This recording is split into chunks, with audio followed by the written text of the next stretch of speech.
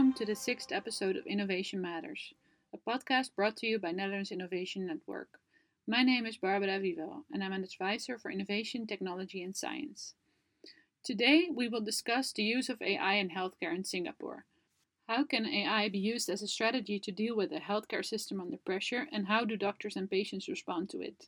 How has COVID impacted healthcare over the last year in Singapore? And we will talk about Selina Plus, the AI tool that was developed for detecting risk of vision loss in diabetes patients. This episode is broadcasted from Singapore. So, we are here today not with one guest, but four. Welcome, everyone. Thanks, Barbara, for the kind invitation. To share in the innovation network of Netherlands, and it's a great privilege to be here to co-moderate the session with you.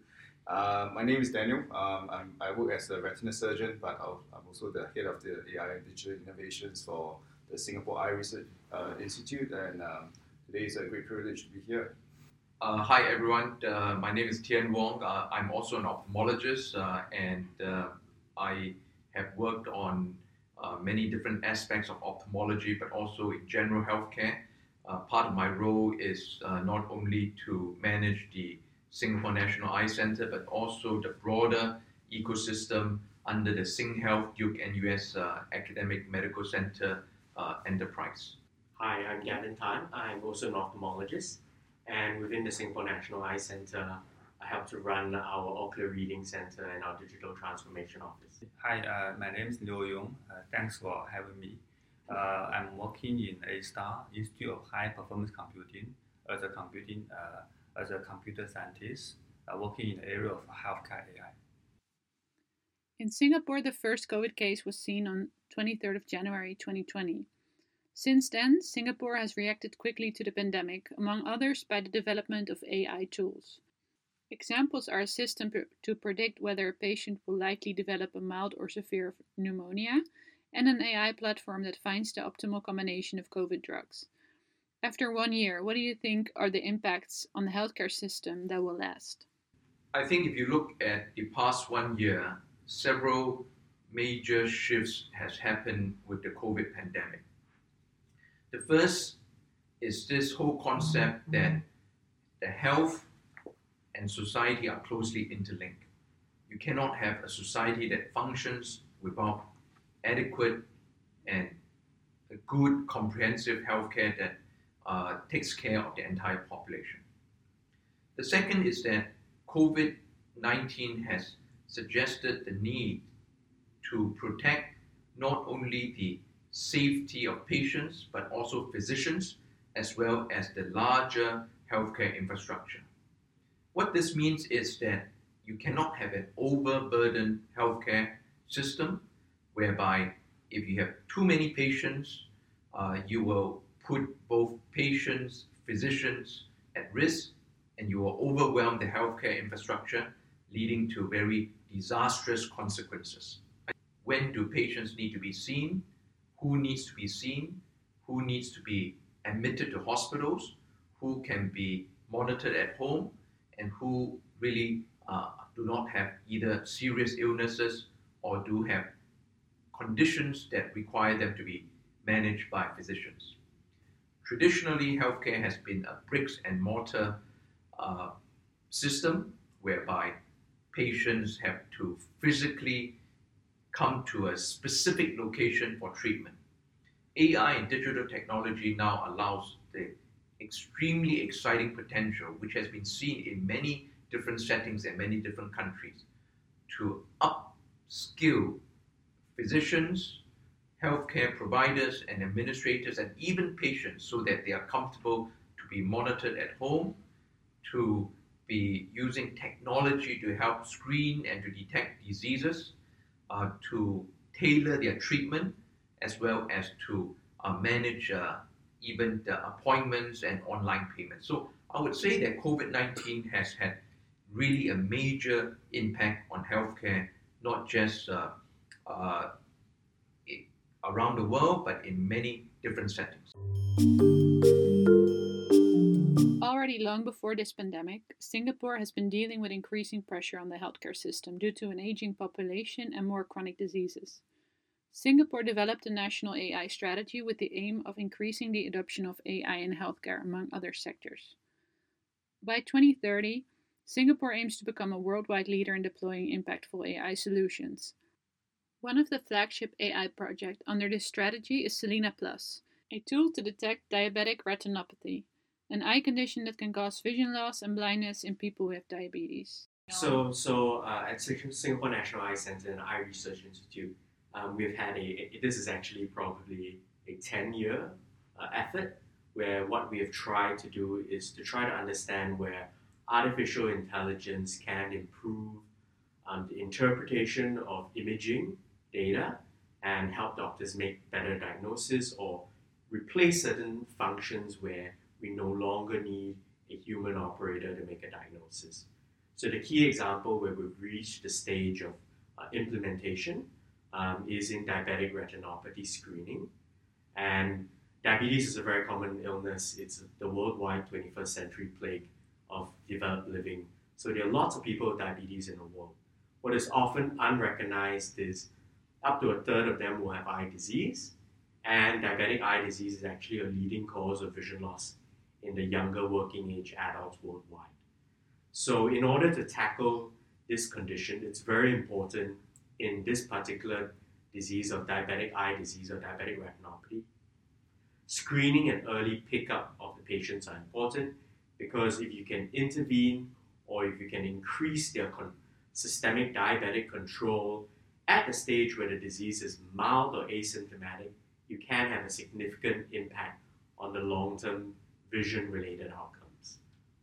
How screening was done probably 30 years ago was with the patient going to their physician or ophthalmologist to physically do that face-to-face check with the eye. Diabetic eye disease screening is one of the instances where telehealth has already preceded COVID in terms of introduction. So we have had tele-screening for diabetes and diabetic retinopathy in many countries, including Singapore. I think in the Netherlands, I won't be surprised if it's already done as well, where diabetic patients go and get a photograph of their eye taken, and these images are sent over distance to an operator, whether it's an optometrist, a grading technician, or a physician, who reviews these images and gives an outcome to the patient, which then determines their management or what they do next.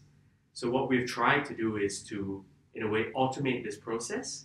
So using the data that we have from our telehealth program, we've used the imaging outcomes to train an artificial intelligence in order to interpret these images to give the same kind of diagnostic outcomes that we would have done with humans in the screening program. And we've shown that this artificial intelligence algorithm is effective, has a fairly equivalent sensitivity, specificity, accuracy as our existing human grading system. And how do patients respond to this? So, in a way, because this first introduction is screening, that makes the introduction perhaps more palatable to everybody else because you may not take a end treatment or management decision based on screening. Screening allows you to identify persons at risk who are then sent to the physician, ophthalmologist, who will then make the further management decisions. So it's a great solution here and a very easily acceptable solution because it did not impact the physician's day-to-day process that much. If anything, it actually picked up more patients who needed care of the physician. So it may result in the physician becoming more busy in that instance. But we know as the use of this technology changes and progresses, there will be many more, I don't know whether opportunities is the right word for it to cause some disruption or paradigm shifts in the way we function. You could say that diabetes is a worldwide epidemic. The number of people with diabetes is rapidly increasing, and about 10% of Singapore adults suffer from diabetes. And this number is expected to double by 2050. That makes developing an AI tool for this disease not only very impactful, it also means you have loads of data. Need is always a big driver. If it's a condition that affects 10 people, obviously the incentive to develop a solution is less. But the numbers doesn't just represent the need, but it also represents the resource that we have available, because you do need a large amount of data, and artificial intelligence, a lot of these big data science applications is data hungry. So targeting a disease that had both high need as well as high prevalence did make it kind of an easier target as well, because it's easier to train the algorithm, it's easier to show to administrators, healthcare policymakers, that there is a particular need that needs to be fulfilled, and that makes acceptance a lot easier. So coming back to the technology behind Selena Plus, it is based on the AI system detecting anomalies in an image. AI algorithms can identify imaging features very, very well, better than humans, as has been shown in many, many cases. So I think in the area where you need to diagnose, prognosticate, or gain, interpret, ascertain more information from an image, it would work well. And so this would be applied across specialties, because the reality today is that imaging is a very important part of medical practice. It allows us to identify conditions that we can't see with regular physical examination. And the amount of imaging resource or data that's being collected, it's huge. People like to say imaging is restricted to radiology, but it's not. Every single specialty has their own form of imaging. Sometimes it involves radiology, sometimes it does not. But that's where probably the lowest hanging fruit lies, and it's probably where it's going to be the easiest in terms of scaling and developing accurate and effective algorithms. And I just wanted to actually also take this opportunity to ask, Yong about, coming from the computer scientist standpoint, I'm sure a lot of the clinicians will come to you, hey, my healthcare system needs to do digital transformations. Can you help me to do that? And in fact, before even we take it forward, and can we perhaps take a step back and perhaps you could explain to us a bit more what artificial intelligence is? So basically, AI refers to artificial intelligence, which is a very big term, but basically cover all the techniques. For example, machine learning, deep learning. Basically, AI means to train a computer system to make it behave like a human. Deep learning is actually a subset under machine learning. Deep learning refers to deep neural networks. So basically, the system tries to imitate how human being works. For example, we use something called neurons in deep learning system, and the deep learning system consists of many layers of such neurons. We call multiple layers of neural networks.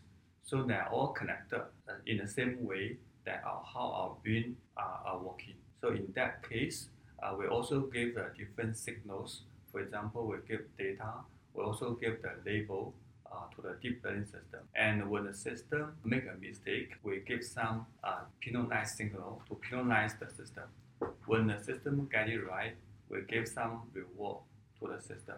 So by training the system in this way, the deep learning system becomes smarter and smarter, which are able to achieve better performance. It even outperform human for certain tasks. I think maybe that a very good example is the Selena Plus, is what Gavin is working on.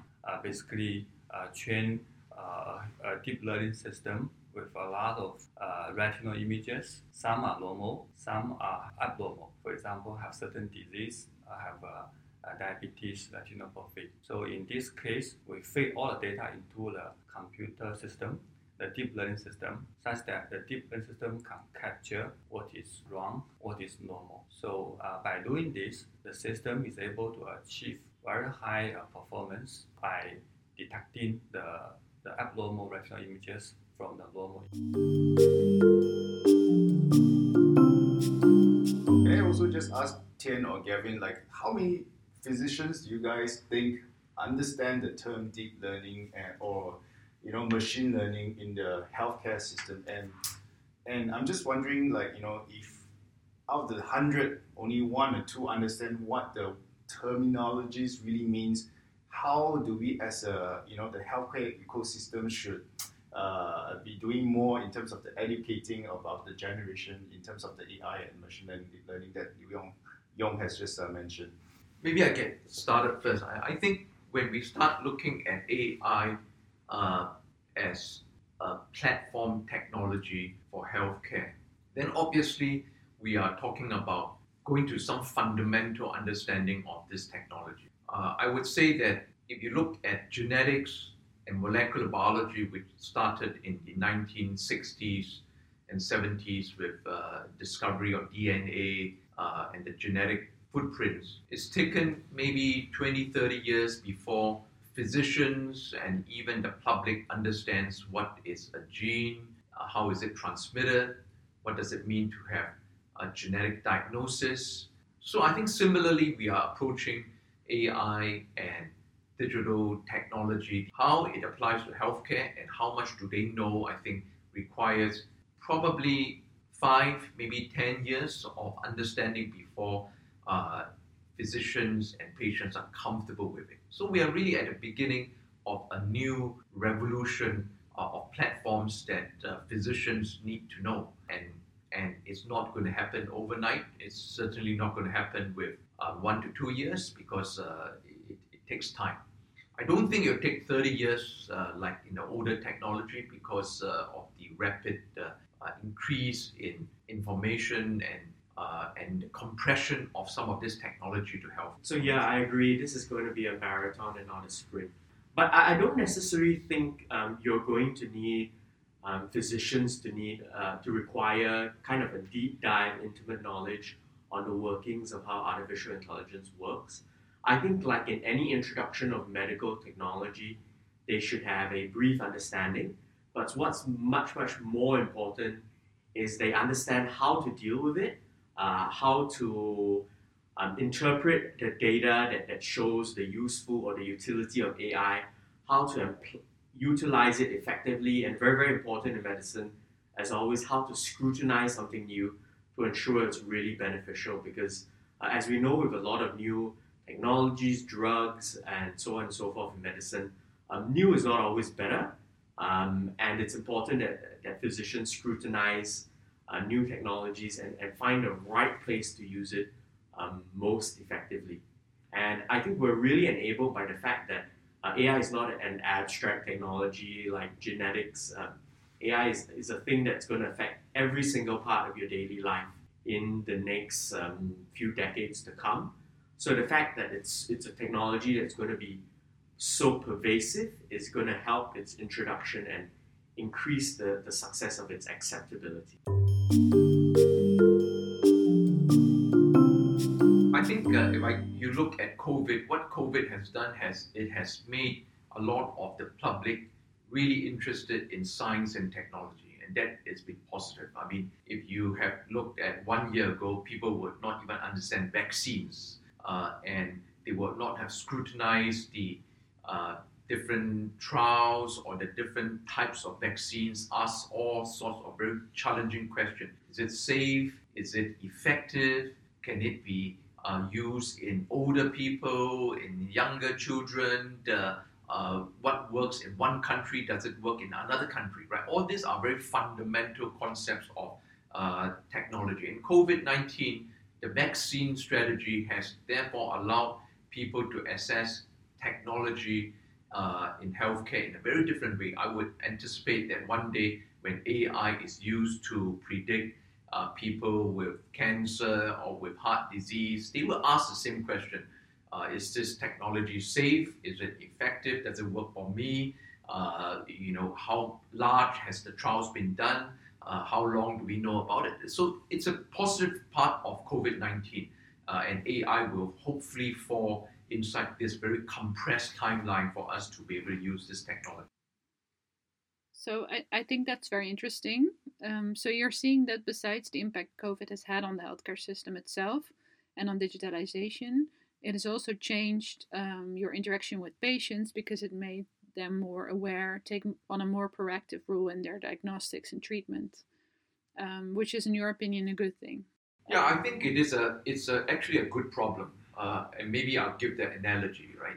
Again, online payments, the financial sector has been really challenged and impacted by technology. And you would in the financial sector, you still would have financial consultants, you might have a lot of electronic platforms for trading and so forth. What you want is a public that is engaged, that's knowledgeable, and it makes the financial consultants' jobs much more easier. It doesn't mean that you don't have the financial consultants, but when the public is fully engaged and understands the information, the risks, and the benefits, it makes so much more easier for people to plan for their wealth and as well as their financial needs. Similarly, we would expect that patients that's armed with much better knowledge of any technology and coming with information will only help physicians make better decisions, informed decisions, and therefore overall lead to better healthcare. I think it's going to be a win for everybody. Right, we talk about a few big areas. Just now we had computer vision, we have the reinforcement learning technique. Is there any other big areas in the AI and machine learning that we should actually be aware of? Besides computer vision, reinforcement learning, machine learning, there's something called natural language processing, NLP, also a big area in AI. We are also seeing a lot of interesting applications of NLP in healthcare. For example, Daniel and I, we are working closely on a project to develop a chatbot to answer user queries. For example, COVID-related queries. For example, eye disease-related queries. As you mentioned just now, people are now trying to use Dr. Google to Google a lot of information when they have certain symptoms. But the information from Google is very messy. There are so many sources of information. Sometimes patients may get confused. Which website gives me the best information?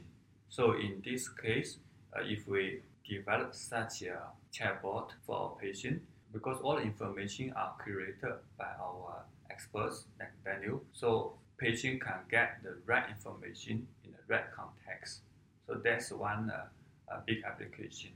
The other application of NLP is to analyze the medical reports written by the doctors. So these medical reports actually is very useful to train the AI system. The current way to train AI system is human graders or doctors like Daniel need to give a lot of labels to the medical images. This process is very tedious and very time consuming.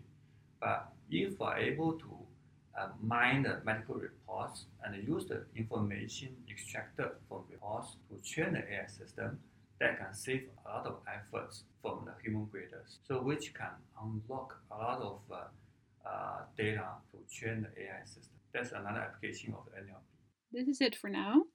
But next week we will be back with another episode with these same guests, and we will talk about the challenges in AI and health related to data availability, data accessibility, sharing tools, etc. In the meantime, if you want to stay updated on innovation matters and events in Singapore or between Singapore and the Netherlands, you can follow us on our LinkedIn page, Netherlands Innovation Network Singapore. Thank you so much for listening and hope to see you next week.